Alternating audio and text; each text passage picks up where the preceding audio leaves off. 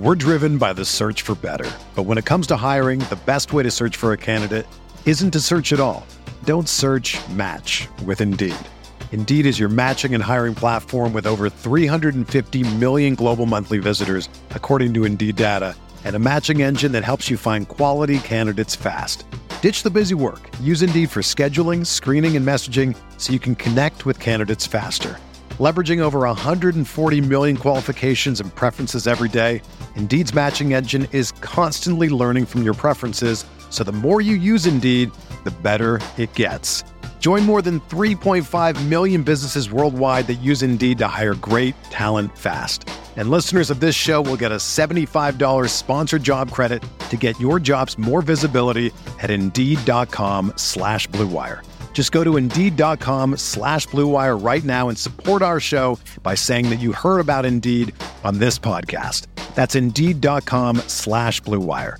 Terms and conditions apply. Need to hire? You need Indeed.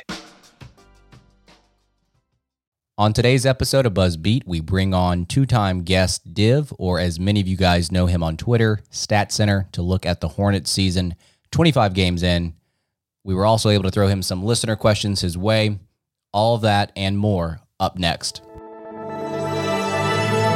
Blue Wire. With the third pick in the 2020 NBA Draft, the Charlotte Hornets select LaMelo Ball from Chino Hills, California. TJ, oh my goodness! Stunning with the left pass! Devontae deep! Oh my goodness! I don't believe it! A 30-footer to Just stop it already! All right, guys, what's up and welcome to another BuzzBeat. This is Richie, and I'm joined by Brian and Spencer today, as well as a returning guest who I will introduce here in a second. BG and Spencer, were you guys able to enjoy the Super Bowl at all, or was it just too lopsided for you guys? That was an awful game. Number one, because I had to watch Tom Brady win again. But more importantly, I really thought that had a chance to be like one of the best ever. And I was actually excited to sit down and watch a Super Bowl, and it really stunk. So yeah, I had way more fun watching the Hornets earlier in the day and watching Liverpool, Man City. And watching the tape of Texas, Oklahoma college hoops from earlier in the week than I did watching the Super Bowl. I stopped watching in the second half and just watched Twin Peaks instead, which I'm enjoying going through right now. I'd sort of like hit a rail. So, Twin Peaks is awesome, though, by the way. Season 2's, I'm enjoying it right now. You're already on season 2? Yeah, I'm flying through it. Season 1, there aren't that many episodes. Oh, God. Gotcha. Although the first episode is sort of like a double episode, but yeah, no, I'm chugging along here. All right, let's introduce the main event of the show here. We got Div. Thanks for joining us again. How's it going, Div? Hey, it's going great. Thanks for having me. So, Div, I was actually looking at your Twitter the other day, and before we get into this, I was wondering, how often do you update your bio? Because I saw it said 52% NBA, 29% Hornets, 19% long twos. I didn't know if that was something that I had to refresh or is that up to date? I would say I probably refresh it once every couple of weeks or so. Mm-hmm. I used to have a pretty long Twitter bio, and lately I've decided to go a lot more streamlined with it. So I'm workshopping, some different stuff. So yeah, let me know if you like that stuff better or what I used to have in there.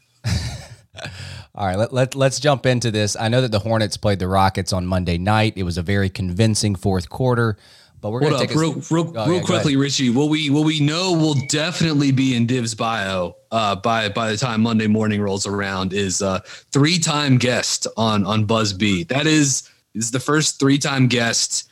And we really appreciate it. We love having Div come on here because he makes us smarter. And so we enjoy that. So Brian, I didn't want to put that in my bio the first or second time because I thought it might've just been a fluke, but 3 times now I feel like I can sort of commit to that. So. That's right. You're the, like the Alec Baldwin or whatever of BuzzBeat here. So yeah. Anyways, thanks again for coming on, man. Really, this will be a fun one today. The nationally renowned, 3-time guest, the nationally renowned Charlotte Hornets podcast, BuzzFeed. Yeah. Maybe soon enough with all the eyes that LaMelo brings. ESPN, they're either going to have to pick somebody to cover this team or they're going to have to relocate one of their staff writers. So that day is coming.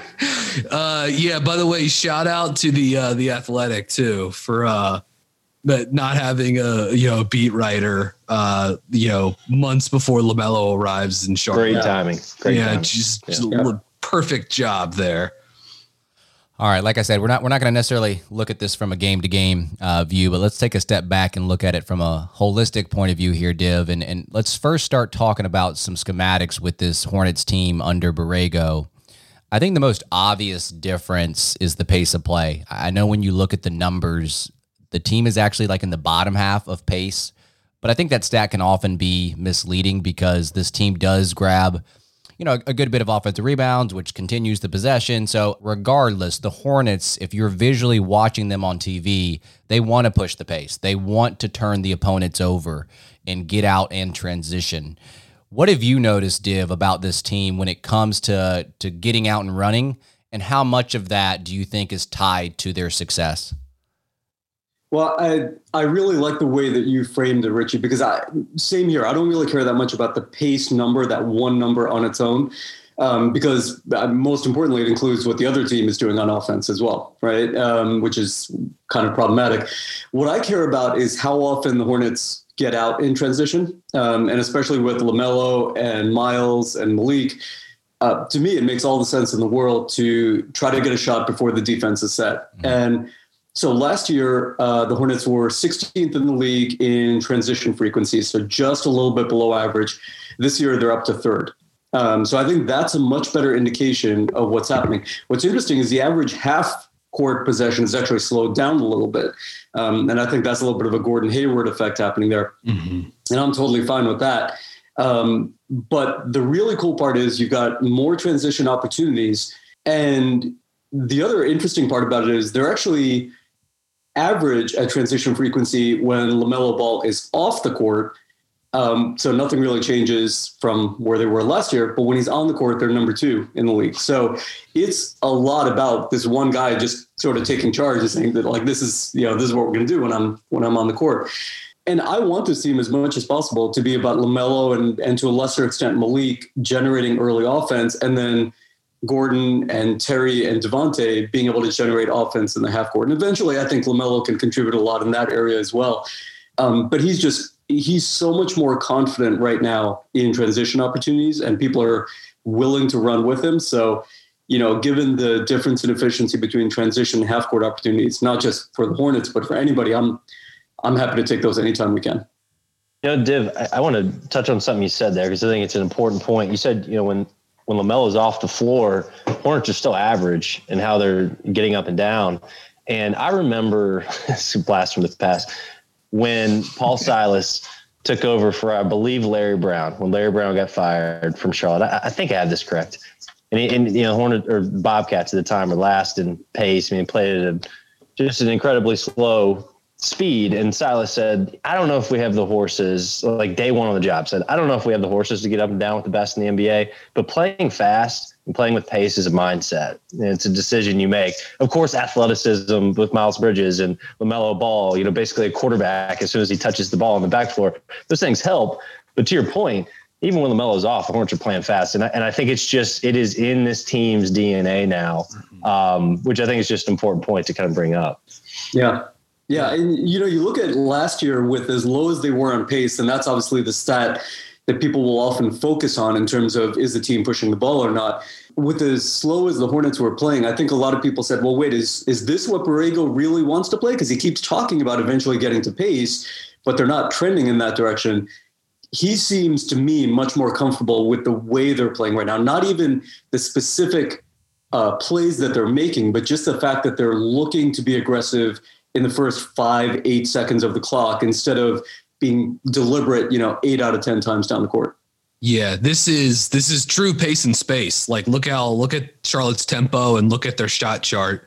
This is not walk the ball up and run spread pick and roll X number of time per game for Kemba in 18-19 or Devontae last year. And it helps because to the point you guys were just talking about, like it's in their DNA because they want to do it. But it's also helpful that they have the athletes like Spencer mentioned and just a variety of playmakers now too. Like you got Cody Zeller, mostly in the half court with Zeller, but you got a guy that can play make in the half court. You got open court guys like Miles and Malik, and certainly LaMelo is the true game changer. But Devontae can pass in transition. He's a very good hit ahead passer. Saw that plenty during last season. But you've got two power forwards on this roster who also effectively function as your backup centers.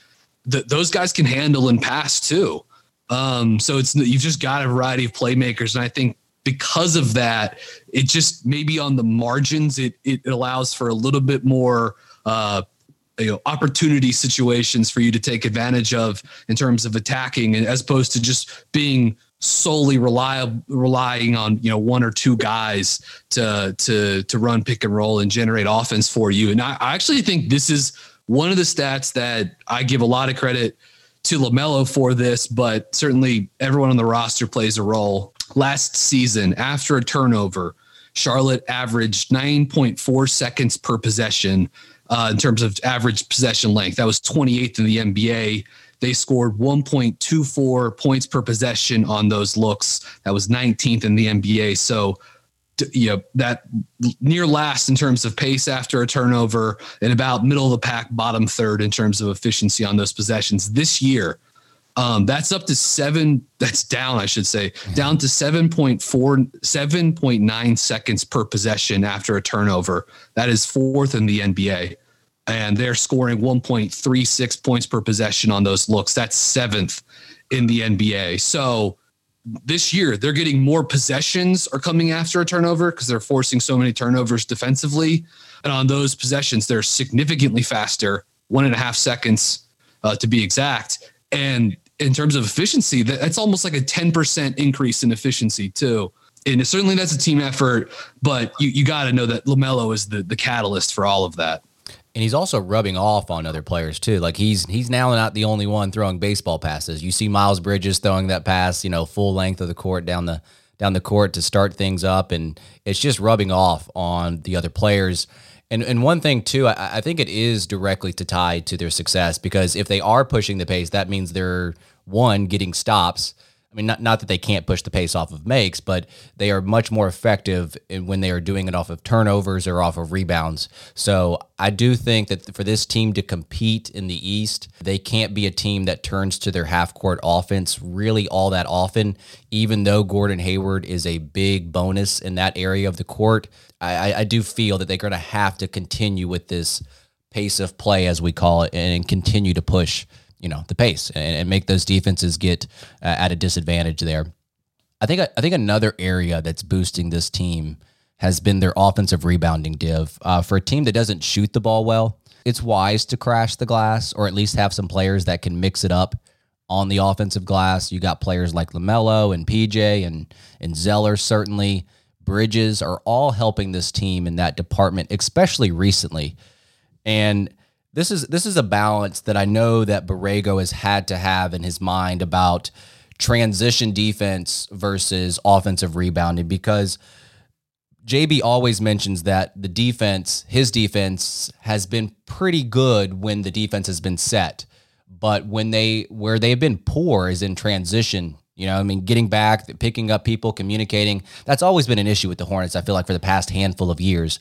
But to that same point, for a team that doesn't shoot the ball well, you try to get extra points. You're trying to crash the glass, but that does put you at a disadvantage on the transition defense. So what are your thoughts overall on this team in terms of trying to crash the offensive glass and how that balances with getting back on defense? Yeah, you mentioned that it seems to have picked up recently, and so that's exactly right. So for the season as a whole, Hornets are pretty much exactly a dead even offensive rebounding team in terms of offensive rebound percentage. But over the past 2 weeks, which is obviously a small sample, but they're top 10 in the league during that time. So the simplest explanation for that is Cody Zeller coming back. He's got, I think, about a 12% offensive rebound rate himself. So for comparison, I think Biyombo was at like 9.5 during the time when Zeller was out. So, Cody's really been hitting the glass hard, and that's been huge. But I think it's also been more of a team effort. You mentioned LaMelo, way above average for his position in offensive rebounding rate, and other guys are chipping in here and there.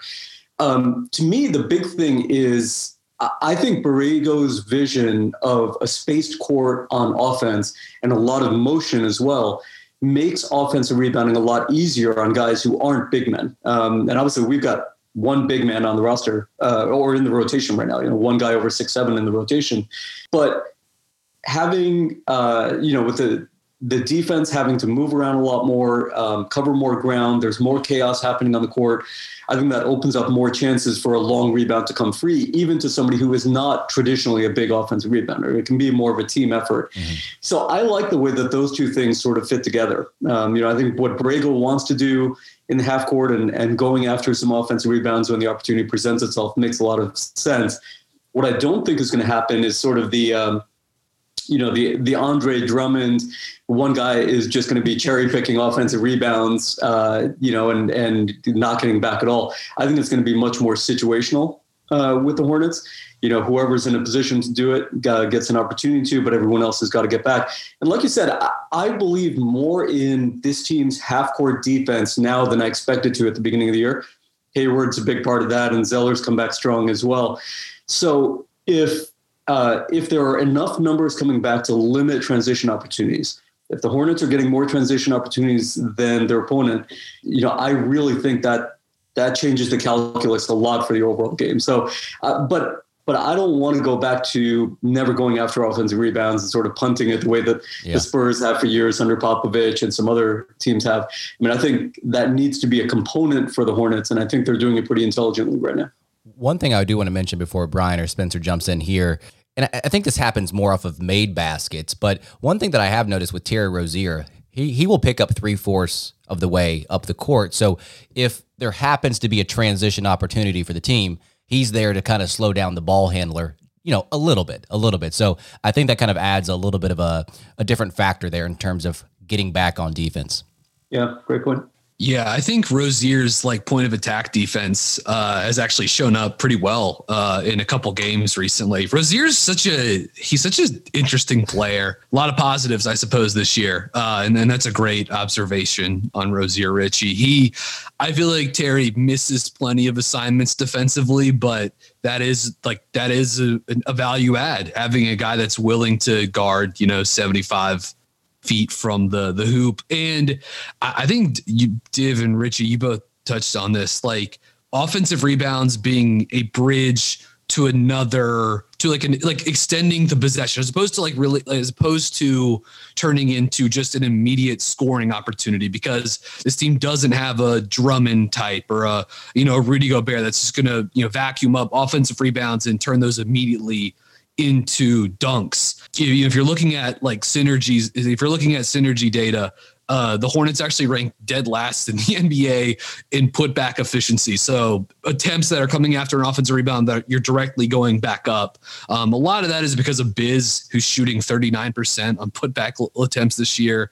Overall, the team shooting 42%, but LaMelo 43%, Zeller 50%, PJ 54%, Miles 75%, but not a lot of volume. So yeah, those offensive rebounds, those are great, especially in those chaos situations. And if it's LaMelo, he's thinking next step ahead. And sometimes that's finish the play. And other times that's whip it to the other side because someone's spotting up, ready to, sprint into a catch and shoot three here. Someone's in the corner or something like that. So I like them as an extension to the possession in a way to sort of catch teams off guard in scramble situations, as opposed to where you just have sort of one 7', 6'10" guy or whatever in the middle that's just grabbing every offensive rebound and trying to, go back up and stuff it. Yeah. It's something I want to watch closer with this team. I'm not sure if it's because Charlotte does make teams scramble defensively, the way the ball pings around and gets side to side. It's going to be a natural component of what the defense is going to have to do against them. So I'm interested to watch more of where these opportunities are presenting themselves and how Charlotte is trying to create the opportunities. One thing, just an eye test note that I've noticed a few times, they've become pretty proficient at the tap back, whether that be somebody crashing from the baseline, a Caleb Martin type of player, kind of a wing 3 or 4 crashing from the baseline. Zeller's really good at that. Biz is pretty good at that too, tapping it back to the top of the arc, opposed to just going and getting 2 hands on it. So I'm interested to watch that more. But, I think Charlotte they have to seek these chances. They've been better in the half court offensively, I would say, over the last 10 days. I think I checked that today, and they're about 1 point per possession in the half court, which is pretty far above average for them so far this season. But if you assume that Charlotte is going to be a half court offense that falls somewhere in that 17 to 30 range, probably more in like the 17 to 22, 23 range across the league, those teams, if they want to compete, keep their head above water offensively, they have to seek those second chance opportunities. And Charlotte's athleticism comes into play here. Miles Bridges, I mentioned Caleb Martin. They've got to be strategic with how many they send to the glass, but I think they do have the personnel to create second chances. And to Div's point, minus a guy having a guy like Andre Drummond or, the famous DeAndre Jordan, maybe stealing rebounds in every possible chance that he could. It's not how this team's going to do it. So it's going to be more by committee. So yeah, I've been impressed. I mean, everything the Hornets have done in the last 2 weeks, honestly, has been a tick 2 or 3 above in almost every single category, defensively or offensively, from where they've been. So you just got to, against some pretty good competition. There's some really good teams mixed in those games. So you got to hope that continues. But yeah, offensive rebounding, something the Hornets, like I said, they're going to have to seek all year. Last thing I'll mention here, unless Div, you want to add one more thing about this, but since Zeller has returned, January 22nd, I believe is when he returned, he is 7th in the NBA in offensive rebounding, and Charlotte as a team is 2nd in the NBA in just total number of offensive rebounds. Not an offensive rebounder percentage, but just the total number of them. Yeah, I think that's huge. And it's interesting. I mean, I was looking at Zeller's numbers this year. He's, obviously not played very much, but he's above the 90th percentile for his position in offensive rebounding, which is above his career averages. So it may, regress back a little bit, but it seems like it's a little bit more of a point of emphasis for him with the coaching staff than it's been in previous years. Zeller's having such a great offensive season. Like what he's doing, you could see it as soon as he got back. What he does handling the ball, they run offense through him at the elbow, or they throw it to him and they run split action on the opposite side. What he does in the handoff game, his screen roll activity, as we've known for years, is a real weapon. But he's just having a phenomenal season, and lineups with LaMelo and Zeller on the court are killing people. 120 points per 100 possessions, with almost 370 possessions with Zeller and LaMelo on the court. But just when he was gone, you knew they couldn't score unless they had PJ at the 5. Mm-hmm. And now all of a sudden they can play 48 minutes with Zeller, PJ, Miles. If you mix them in for a minute or two there at the 5, and you can just have competent offense with playmakers all over the court, screen setters all over the court, and having Zeller allows you to do that. And that doesn't even speak to what he does defensively for this team. We're driven by the search for better. But when it comes to hiring, the best way to search for a candidate isn't to search at all. Don't search, match with Indeed. Indeed is your matching and hiring platform with over 350 million global monthly visitors, according to Indeed data, and a matching engine that helps you find quality candidates fast. Ditch the busy work. Use Indeed for scheduling, screening, and messaging so you can connect with candidates faster. Leveraging over 140 million qualifications and preferences every day, Indeed's matching engine is constantly learning from your preferences, so the more you use Indeed, the better it gets. Join more than 3.5 million businesses worldwide that use Indeed to hire great talent fast. And listeners of this show will get a $75 sponsored job credit to get your jobs more visibility at Indeed.com/Blue Wire. Just go to Indeed.com/Blue Wire right now and support our show by saying that you heard about Indeed on this podcast. That's Indeed.com/Blue Wire. Terms and conditions apply. Need to hire? You need Indeed. Too. All right, let's transition, Div. I'm interested in your thoughts on this team's defensive scheme specifically. I think we've talked about transition, what the Hornets are trying to do offensively. They played so much zone earlier in the season, and they're still playing quite a bit of zone. We've seen less of it, I think, since Zeller's been back. I don't know what the exact numbers on that are, but when you look at, let me preface the question this way. When you look at how much zone the Hornets have played so far this year, and you look down the road, as they're almost a 500 team, now there's this expectation they're going to at least be a play-in team, if not just straight up playoff team. Those expectations are probably lofty and not realistic still to this point. What do you think about the defensive scheme so far, how it's worked? I mean, they're keeping their head above water. They've been actually close to a top 10 defense here the last 2 weeks. And what is going to work moving forward if the Hornets actually do want to be a serious contender in the play-in or just a straight-up playoff berth? Yeah. So I'll preface this by saying at the beginning of the season, my prediction was the Hornets would be 27th in the league in defensive rating. And obviously they are much, much better than that. That's very right specific. Now. That's very specific. 27. Yeah. I really thought about how many teams I was willing to put below them, and I could come up with 3. So I had very low hopes for the defense at that point. So obviously you could look at the amount of zone that they've played and say, well, that's been a big part of them keeping up. I'm a little bit wary of it moving forward, though. I totally understand the reasons for having gone to a lot of zone, especially once Zeller got hurt. There was one guy in the rotation over 6'7" at that point, and that was Bismack, who obviously brings a lot of limitations in other ways. So I get it.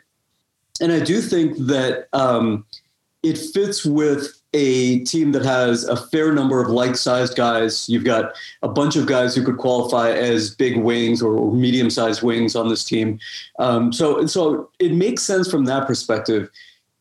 Me personally, I just want to make sure it doesn't become a crutch. I still think of zone as being the Hornets' changeup, not their fastball. I want it to be something that the Hornets can have in their back pocket, can use it situationally or against specific teams where it makes sense, depending on who the opposing big man is and what kind of shooting the other team has. But, as of a week ago, I don't think there was any other team within 5 percentage points of zone usage of the Hornets. I don't know if that's still the case, but it wasn't even close. That feels like a little bit too much to me. It feels like a little bit of an over-dependency there. So, can this defense survive for 72 games playing 90% man? I'm not sure. I guess we'll find out. But I didn't look at the games where there was a heavy usage of zone and think to myself, boy, once other teams get a lot of tape on this will still be as effective. I was starting to get really worried about sort of diminishing returns on that. And I continue to be worried about that. Yeah, I think initially it might have been done out of necessity just because there's not a lot of great defenders, one-on-one defenders on this team. And I think some of the early season struggles and just communication breakdowns and confusion in that zone defense, because it looked very different in the beginning of the season, to my point of view. It could be because they didn't have a full offseason. They didn't have a full mini camp, training camp, whatever you want to call it, to install it. I think there's a lot of that goes on, not a lot of practice time. And to your point, I would definitely like to see it closer to 10 to 15% of the possessions and not closer to the upper teens or the 20s. But if JB feels like he can improve upon it and it works, I guess I don't see a big problem in it. I will say this, if you've played basketball and you play zone, it does force you to communicate a little bit more, or, just as much, if not more. And maybe that's a habit that JB's trying to develop with this team as well, because communication along with effort is just mostly what makes up defense in my eyes. I will say that we went through a stretch before Zeller got back to where it kind of started as this matchup zone concept, just play the man in your area. And the Hornets it was very clear earlier in the season, like, this is way too much. These guys can't think their way through this. And then before Zeller got back, Borrego kind of reeled it back to more of a traditional 2-3, less, still got to communicate, but just less having to think your way through these possessions. Zeller comes back, we get more man-to-man. And I got to say, these last few games, and it held up against a guy like Bradley Beal. I understand he still had 31 points or whatever, but that's my stress test for now. What is this very complex? It looked awesome last night. especially in the second half, matchup zone that kind of neuters whatever the offense is trying to get into. I mean, it just completely takes you out of whatever you want to do. So you just got to find the matchup that you want, and then the Hornets going to have to scramble out of that. So they definitely are on the same page more with this matchup zone concept. So, we saw Philly slice it to shreds. I mean, Joe Embiid, whatever. I mean, he's the king of the deck. He's going to, crush most matchups. But I do think this team is more aligned with this matchup scheme right now. And that Rockets game last night is like 1A film for how you really actually can confuse an NBA offense and take them out of everything they want to do. Houston had no answers. Yeah, it's to the point you guys were bringing up. Like, I like it as a matchup or situational thing. Like, you find an opponent that you can throw it at and really, muck up their offense and use that to ignite your transition game, like they did against Houston. And I like it too as like a late game leverage situation after timeout. Play opposing team has the ball, they call a timeout, they draw up a play to attack man to man that you've been in for the last 5 minutes or whatever, and boom, you come out in your little matchup zone, and then they've got to readjust to whatever they just drew up during the timeout. I like it more for those purposes. And yeah, I think perception meets reality, where they are playing less zone now that Zeller's back. Synergy has them at 19% of their half court defensive possessions have been zone. That's still most in the NBA by a lot.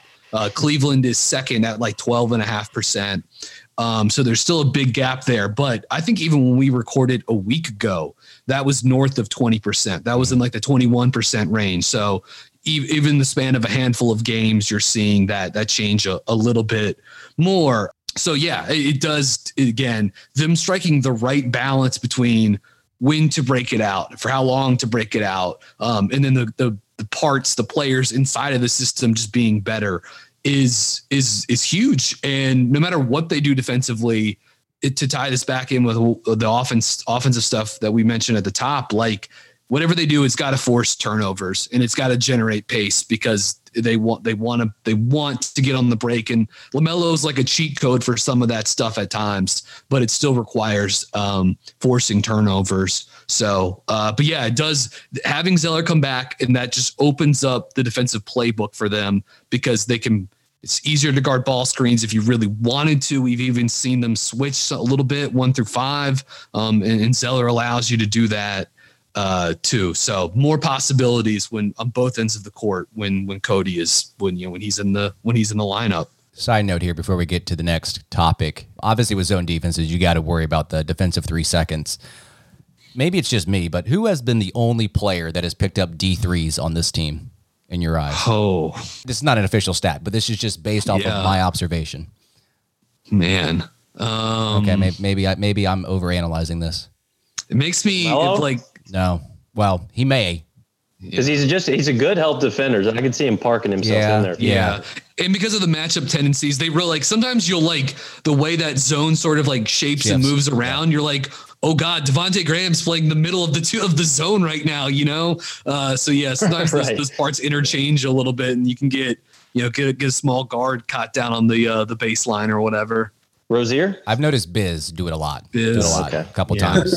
I would have thought it was like a weak side, wing or a guard. Interesting. Yeah. I'm not totally surprised. That probably would have been my first guess. Too. Hey, shout out to Biz. Awesome defensive second half last night. He was incredible against. That's probably the best game he's had all year. Was what he did against Houston. He was awesome, both ends. Let's talk about Cody Zeller real quick. Just your overall thoughts, Div, on him returning, how he affects and how he contributes to the success of this team.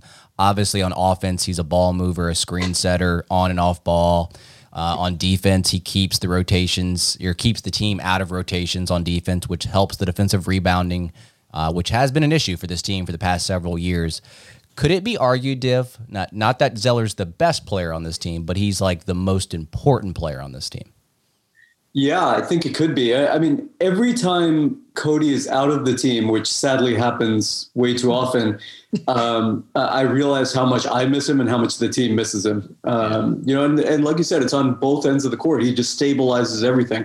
I think he's legitimately one of the 10 best screen setters in the NBA. When you combine sort of the quality of the screen, the different angles he can take, I think he's just amazing at it. That helped Kemba for years and years. It's helped Devontae, and I can't wait for him to get more reps with LaMelo, because I think LaMelo is going to be amazing at figuring out how to use Cody's versatility on that as well.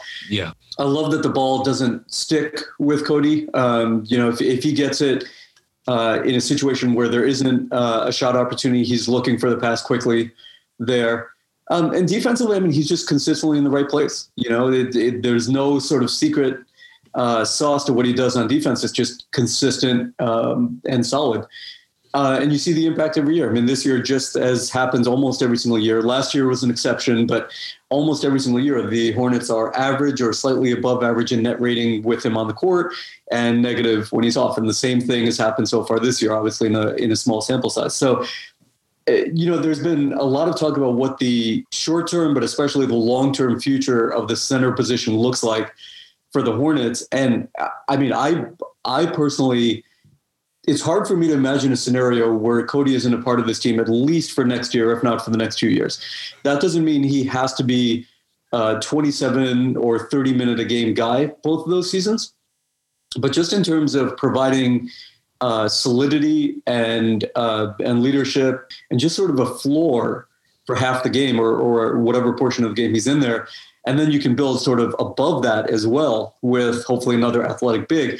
To me, that just makes a lot more sense than, trading him away now or buying him out or letting him walk at the end of the year. Yeah, so, there's not going to be a Cody Zeller buyout this year. Like that's not happening. They're too good, and at least for right now. Yep, that's right. Well, we'll see how the record shakes out. They're I don't think this team is the sixth best team in the Eastern Conference, but we'll see how that manifests itself out over the course of the rest of the season. But also, like, if you actually felt like if the team started to backslide and Zeller was healthy, and you should still be able to find a market for him if you really wanted to move off of him. But I agree with Div. I don't see that happening, because he is not only is he a top 10 screen setter in the NBA, which I agree with, he has been for half a decade, for 5 years now, 6 years now. Yep. I guarantee you, LaMelo, this is like, we talk all the time about LaMelo as a basketball genius, and I certainly subscribe to that belief. LaMelo's played basketball all over the world, even though he's only 19, all up and down California, Lithuania, New Zealand, Australia. He's never played with a dive man, a screen setter like Zeller before. This is not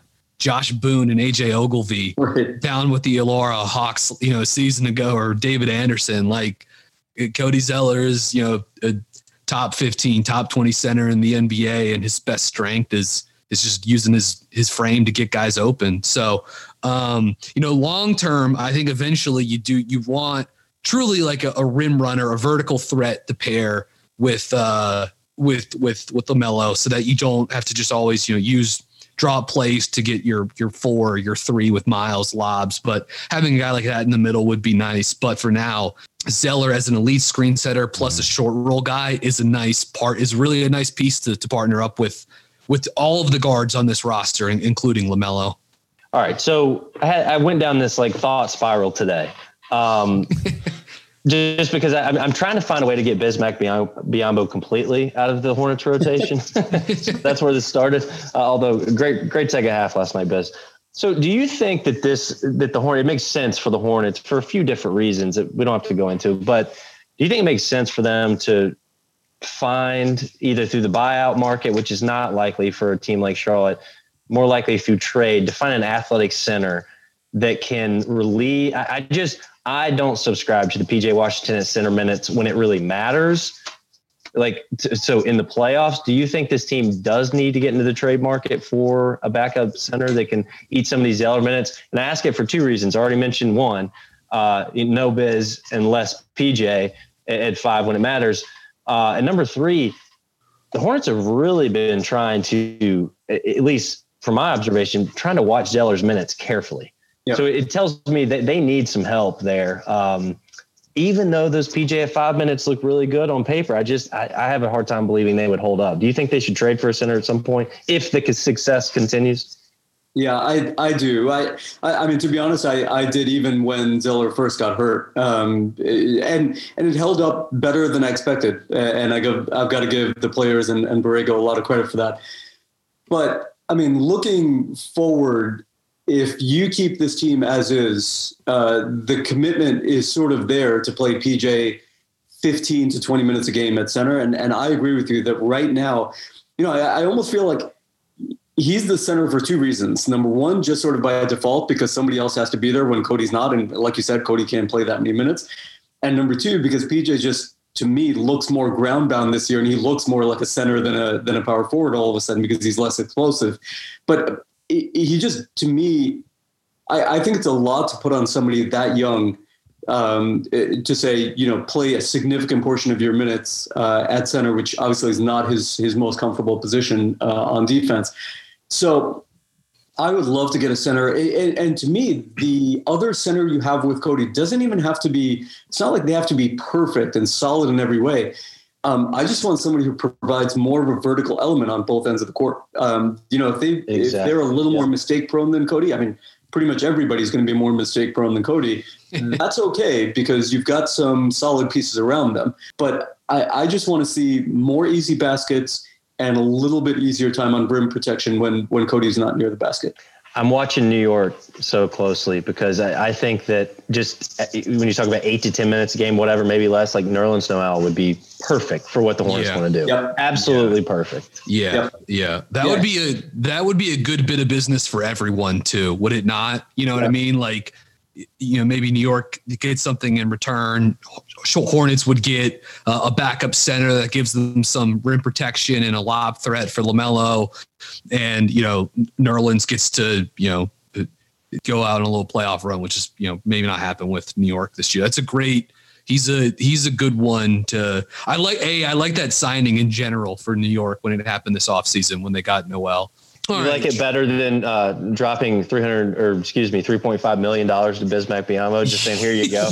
Come back to be a good locker room presence. Here's $3.5 million. I like that one a little more too. In terms of on-court performance, I think you can expect. And Nerlens, he was a really solid backup defensive center the last couple of years with Oklahoma City. There were a variety of sort of like catch-all impact numbers that always screamed out. This guy really helps them defensively when he's on the court. Spencer, you do know that when LaMelo wins Rookie of the Year, he's going to, in his speech, talk about Bismack Biyombo, how he nurtured him through the process here. He might. The Hornets are going to make him do that. Yeah, no, they're going to shove this big brother thing down our throats. They're going to justify this contract one way or another. Yeah. Yeah. There's a little bit of a push on social media recently to highlight the friendship, the burgeoning friendship between those two, which is kind of cool. Oh, but sorry. Before you get to this next topic, Brian, I actually have a nickname for those two. Airbnb has not been endorsed by LaMelo with him and Miles. It is disappointing. It's such a good nickname, man. But I have amazing. Yeah. I have a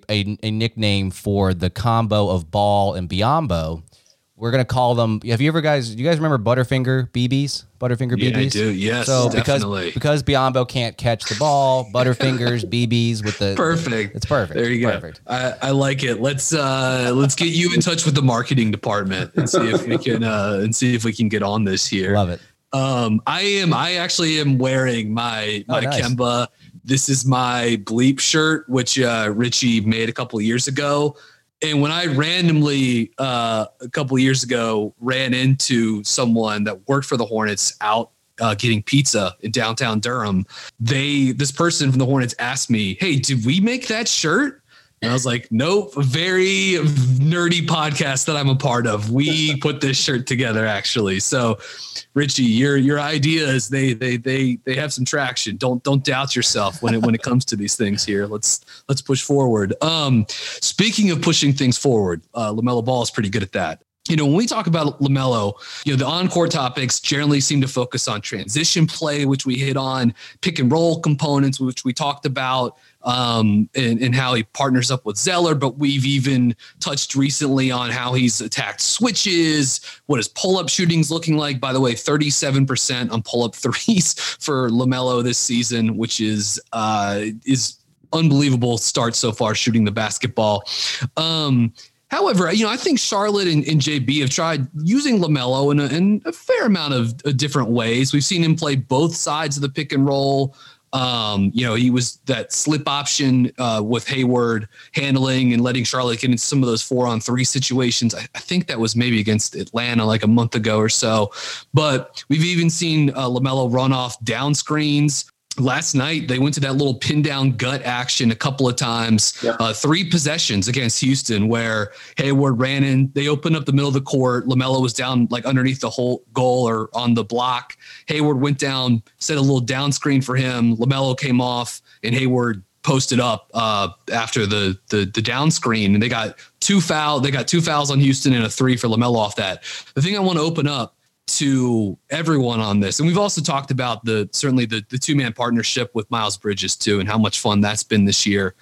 But for all of you guys, and we can start with you, Div, be as creative or outside the box as you'd like to here. How would you, what's maybe one thing, an action, a play type, a partnership, something you'd like to see more with LaMelo Ball in terms of half court offense between now and the end of the season, even if it's something just to experiment with? Yeah. I love using him as an off-ball screener, and I love seeing that gut action last night. I thought that was really, really cool.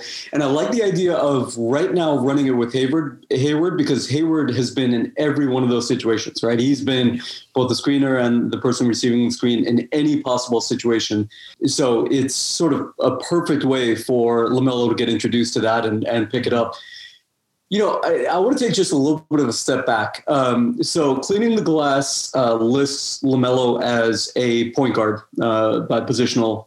So if we go along with that, LaMelo as a 19-year-old rookie is above average for his position in usage, shooting efficiency, assist rate, 3-point percentage, drawing fouls, steal rate, block rate, offensive rebounding, and defensive rebounding. There may be other stuff too. I ran out of time to look up anything else. It's insane. It's insane that they have this guy. It's insane. It's unbelievable. It's crazy. And that diversity of skill set right now is the thing that has shocked me the most. I mean, he's been a revelation to me, and I say that as somebody who had him number one on my personal board. Mm-hmm.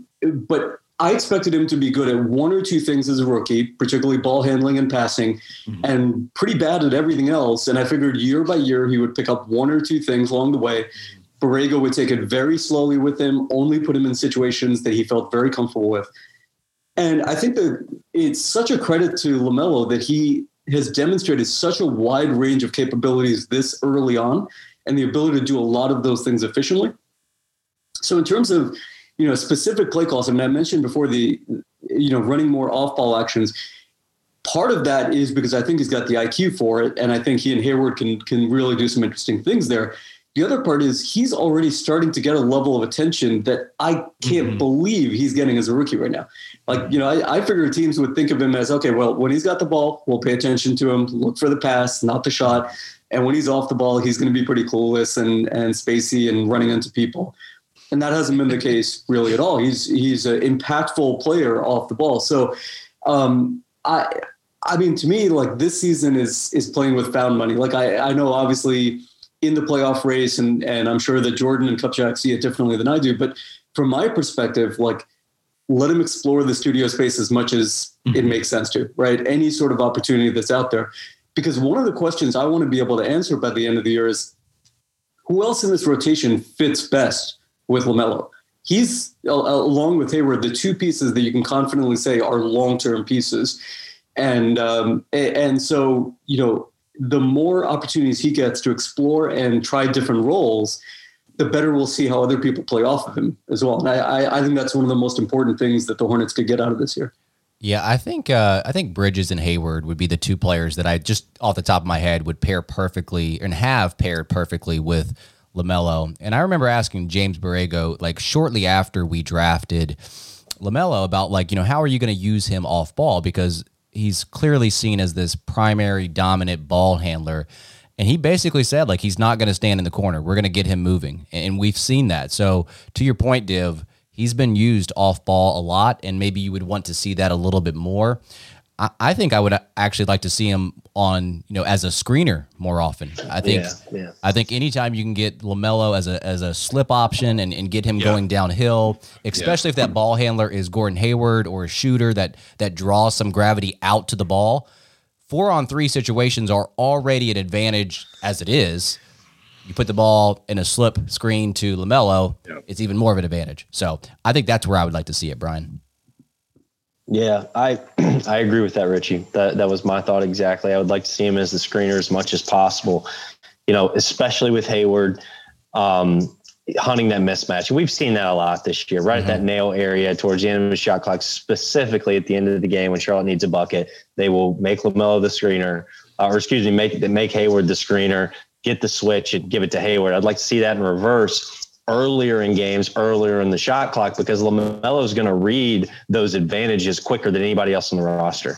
So as soon as the switch or the mismatch is located by the defense and somebody tries to post somebody up, LaMelo's going to fling it opposite to the corner or whatever. I mean, he's a machine. He's a computer at reading a defense and how, and what they're reacting to. Div, amazing. All those things you just read off. I mean, I got to be honest. I mean, and this is a biased take because, I'm close to this team. I've watched it for 10 years, for better, for worse, and all the terrible prospects we've had. And so maybe this is a biased take and skewed, but I don't think there's been a draft prospect surprised me more in like the history of me keeping up with this league. Like it's almost like, and I've thought about this a lot. It's almost like he kind of just took the year off in Australia. Like he was there, he was scoring points, he was like throwing sweet passes, and he was flashing this, like you said, great ball handler, great in transition. We knew all these things, but like, there's no way he gave 100% effort because he looks so much different this season from the guy that we saw in Australia on tape last year. And it tells you he has a switch too. Like he has it. He can flip it anytime he wants. If he wants to play hard consistently, his smarts are going to raise him above you most likely because it's just the total package.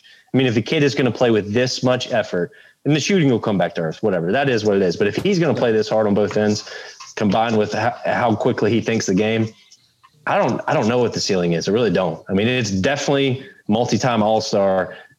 Yeah. I got to say, there's like some Hall of Fame crap going on right now with this guy. Yeah.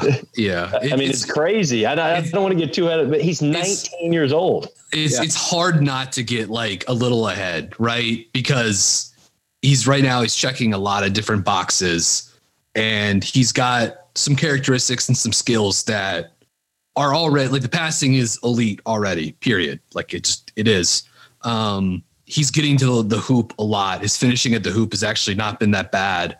He's drawing fouls. And as Spencer said, the shooting probably this year will come back down a little bit, maybe into those low 30s, mid 30s. But if LaMelo if he shot pull-up threes with more volume, but with the efficiency that he's doing now, that this 38%, like, yeah, he'll be really hard to guard because he's hell-bent on getting to the rim. He's a brilliant passer. He can draw contact.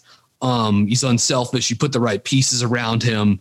And if he has to make teams honest and go over those screens or switch or whatever, like, it just changes everything for him. What it does is it opens up the ability to get to the best versions of LaMelo Ball as an NBA player and like an engine of offense. It's amazing to see so far. It's stunning. It honestly is.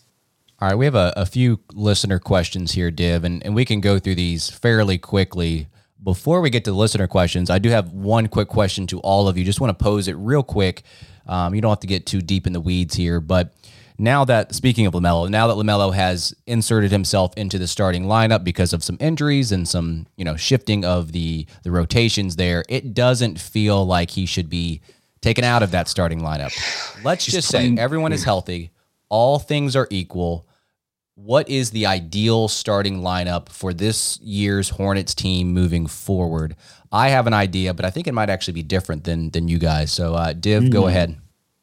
What do you think? Yeah, this is a really hard question. It wouldn't shock me if all four of us had different answers here. I know Spencer's got Biz in his, but keep going. Playing point guard. Leading the league in chemistry per possession with Biz out on the court. All right, so I will go. I'm going to go a little, I think, unconventional here. I'm going to go with LaMelo, Terry, Hayward, Miles Bridges, and Cody.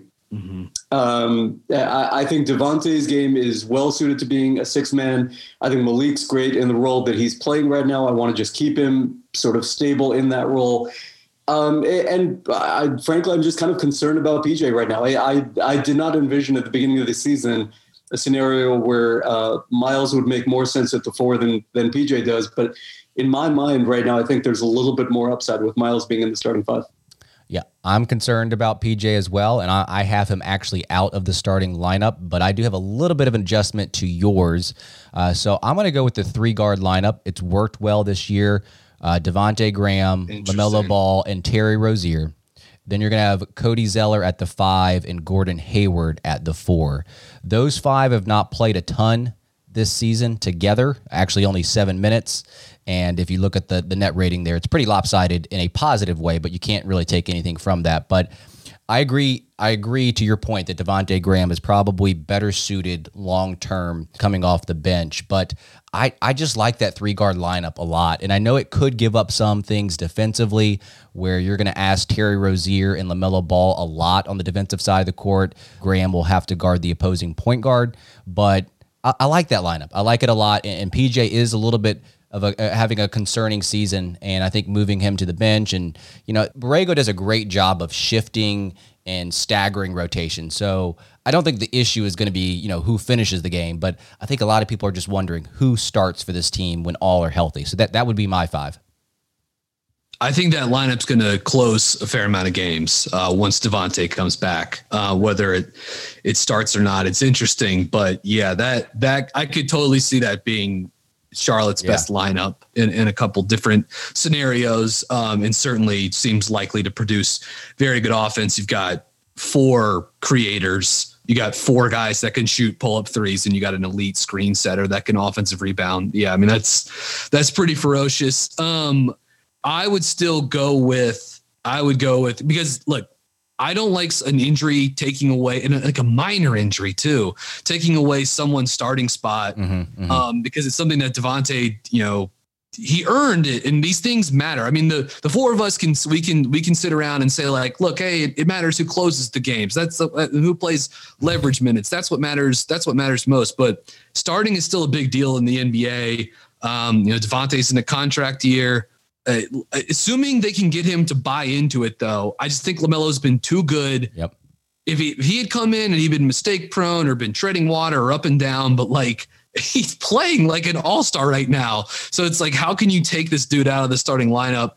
So I would go LaMelo, Terry Rozier, Gordon Hayward. I'm sticking with PJ and Cody Zeller. I'll say this about PJ, a couple things. I'm not hitting the panic button just yet. Yes, the season's been disappointing. He's taken fewer 3-pointers this year. Maybe that's because he's playing more 5. He's taken fewer corner 3s this year so far, which is a little disappointing. I think he's having a little bit of bad shooting luck, but we've got a weird off season where he couldn't be in a gym for like 9 months, basically, except for that little mini camp that they had. COVID's happening. He had an injury. He's being asked to play a lot of center. He's being asked to play a lot of zone. I still think the playmaking and defense have been okay, but the shooting and look, the rim run numbers, his pick and roll numbers are down. Post up numbers are way down from a season ago too. So it's not, I'm not like glossing over some of the issues. Like there's some concern, but these are the ebbs and flows you're going to have with the young prospect. He's just 22 years old. Like he's going to be good for 40 games and then bad for 5 and then okay for 10 and then good. It's going to be, and in the long term, you want something sustainably good. And I think PJ is going to be a starter in the NBA for a long time.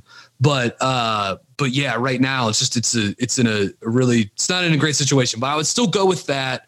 And then I would have my bench mob be Devontae Graham, which I think long-term, his best role, as I've said on this pod before, is like 6-man gunner, run a second unit offense, cook against second unit defenses, Malik Monk and Miles Bridges. That's a pretty fun 8-man rotation. So that's what I would go with. And then look, another injury is going to pop up or someone's going to get on a cold spell. And then from there, you move the piece, Devontae can slide back in or whatever. But for now, I think you got to have him beat at 6-man. He's still going to play a ton, you know what I mean, and get possession. And close. So it's not a huge demotion, but I could see why it's important to be gentle with it too. Yeah, I have the same starting lineup as you, BG. I think that there's no way you can take LaMelo out, which you guys have all said. And the reason that I really want to keep PJ in there, and all great points, Brian. I'm disappointed mostly because he just came in out of shape. Part of that, whatever, COVID. The other part, you're in the NBA. Figure out a way to keep yourself in shape. He came in out of shape, but I want to keep him in there because I don't want to overstress Gordon Hayward, at the power forward position on defense. And, this guy is – it feels like we're always one step away from wanting to just put him in a bubble, right? Because he's pretty fragile. So I would not ask him to play a lot of power forward defensively. Richie, your lineup, though, I think that's the closing line. That is probably the best lineup the Hornets can get to. No question about it. Yep. So, that's what I would say. I think Terry has just – his off-ball proficiency shooting this year, it fits so well with LaMelo. I don't know how you'd bring him. I don't know how you wouldn't start those two together. And to Brian's point, Devontae's going to close a lot of games, especially when he's got it going from the outside. One thing to watch here, though, that I think is interesting, one way Borrego might be more comfortable with your lineup, Richie, is if Malik Monk could run the second unit, which we've seen him do a little bit at point guard these last 2 games. Yeah. Obviously more out of necessity, but if Monk's playmaking jumps another level here in the next month, now that opens up the entire chessboard for Borrego. If he can trust that guy to run the second or what I would even call a third unit, because if he's got point guard skills that can stick, but I tell you what, the Hornets they're a problem offensively now. Yeah, you guys keep saying that my lineup is a good closing lineup. Well, I would just keep them in the whole game. So no subs. I would start them, finish them. So Tom Thibodeau sees no problems with that, Richie. Tom Thibodeau would love to employ that strategy. Would love to do it. Here's the question for you, Div, from a listener of ours. What's one thing that LaMelo needs to prove on offensively, and what's one thing that he needs to prove on defensively? So I'll start on the defensive side. So I've been overall really happy with his off-ball defense. Not that it's been perfect, but there's a lot of good stuff there. I love the deflections, the steals. He's even shown a little bit of rim protection ability, which has really surprised me. He's at least willing to go in there and mix it up when needed. But on ball, he's not always a disaster, but it can be really problematic. And look, he went to Australia, and that was literally the first time in his life he had ever done a defensive slide drill, right? So the basics of on-ball defense are completely foreign to him, or at least very new to him. So, I totally understand that part of it. I think what I'd like to see specifically in terms of on-ball defense is just a little bit more attention to the tendencies of the guy that he's playing against. Take away the number one thing on that guy. You've got the size and the athletic ability to do that. And then if he beats you with a counter, so be it. That's fine. Then it's team defense at that point. On the offensive side, it's actually tough to find something that I would really nitpick on there. Yeah, his decision-making, I think, has been really, really good. I'll go back to sort of off-ball screening. I want to see him just be a little bit more involved in terms of being screener off-ball. And like you said, I agree, on-ball as well. I think give more opportunities for that as well. So, yeah, use him more as the screener, and let's see what he can do with that. All right, last question we'll get to is from Mark Schindler. He asks, what do you think prime Glenn Rice would average if you put him in today's NBA game? So I'm just like closing my eyes and imagining a little bit taller Anthony Edwards, like 4 years from now, maybe averaging like 22, 23. Yeah, look, Glenn Rice could score, man. I don't care what area you drop that guy. He's a shooter. He could do it off ball, towards the end of his career, really in the middle of his career. And certainly when he was in Charlotte, they used him in a lot of different ways. So I think he came at the perfect time, probably in terms of basketball errors, but I still think he's a 20 plus, point guy at night at his prime in today's game. The ball might stick a little bit, most scorers in that age did, but he was such a good shooter, Richie, that it's a skill that is going to transcend any era. Yeah, and you could feed him in the mid post area too. He kind of has some Gordon Hayward in him, and just in terms of how he can score. Yeah, go ahead, Brian. I was trying to think of an analog for him, and one thing he would just shoot more threes now, which would be great. He would score a lot of points by upping the 3-point volume. But Hayward's interesting. I was thinking like somewhere, the first, just closing my eyes and trying to think about these distant memories, like maybe Chris Middleton. Is that an analog? That's exactly what I thought of some type. That was sort of the one. I mean, Middleton he was incredible again last night against Denver. But yeah, Middleton was sort of like the closest, maybe not this version of Middleton, but maybe Middleton from 2 seasons ago or something like that. Like that was sort of like the Rice comparison I was trying to make in my head, at least. He's a very underrated Hornets player in the Hornets history, I feel like. Yeah. So Rice was consistently averaging 21, 22 in that range. And then he had 1 year where he went way above that. And I think averaged almost 27. Yeah. And it was because that was the year that the 3-point line was in, I think. And he just went bonkers from three. He led like 46 or 47% or something. Shot 47. Yeah, real quick, Div. 47% on 5.5 attempts a game. Dude, in that year, that was like 12 attempts a game. Everyone had their career years during that. I think it was 94 to 97 is when they bumped it in. And that's when Muggsy Bogues had his best 3-point shooting. Those are the only 2 years where Jordan could hit 3-pointers. So exactly. But I mean, I think if you took him to now, the two things that change are, number one, he's taking 10 threes a game instead of 4 or 5, and he's still hitting them at 39%. And number two, I think he'd probably have the ball in his hands a little bit more as kind of that big wing who's running the offense. Now the team may not be that great because some of his other limitations, but I think he'd be 26, 27, maybe in his best year, like 28 or so. I think he'd be scoring a whole bunch of points. I mean, Bradley Beal's at 34 right now, 33 or whatever. Ridiculous. Yeah, ridiculous. Bradley Beal. The man, that's a whole other conversation, but boy, the Zards are that's a mess. That's a big old mess with Washington right now. Can I just say something real quick? If you're Denver and the reason you're not going to trade for Bradley Beal is because of Michael Porter Jr., am I the only one that think that's absolutely insane? Yeah, I think it's insane. That is so dumb to me.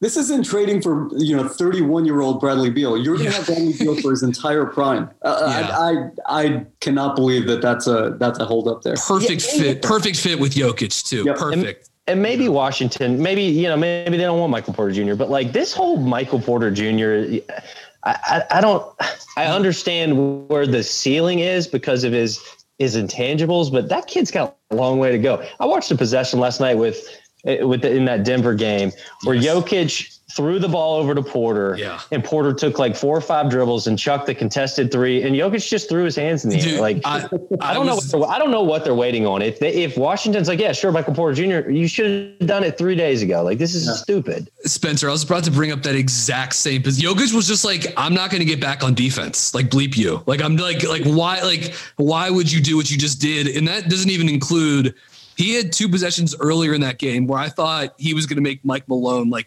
just walk out of the building and never return because he had 2 just like, look, MPJ is so talented. I get why on some level I understand the apprehension. You want to see how these pieces fit longer term around Jokic. You want more runway or whatever, but like the clock's ticking on Jokic the clock is ticking on them being a title contender in the West. Like, they got to line all these things up at the same time. And yeah, I don't know. Last night was not an encouraging game, and it came at a bad time for them. If you're trying to like sell yourself on the like, and Michael Porter Jr. is ready to like help drive winning now on a title contender.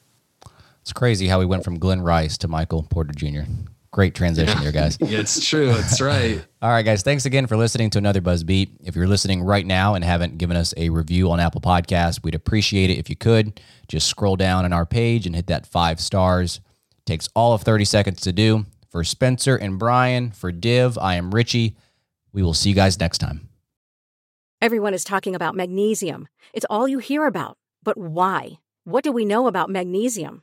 Well, magnesium is the number one mineral that 75% of Americans are deficient in.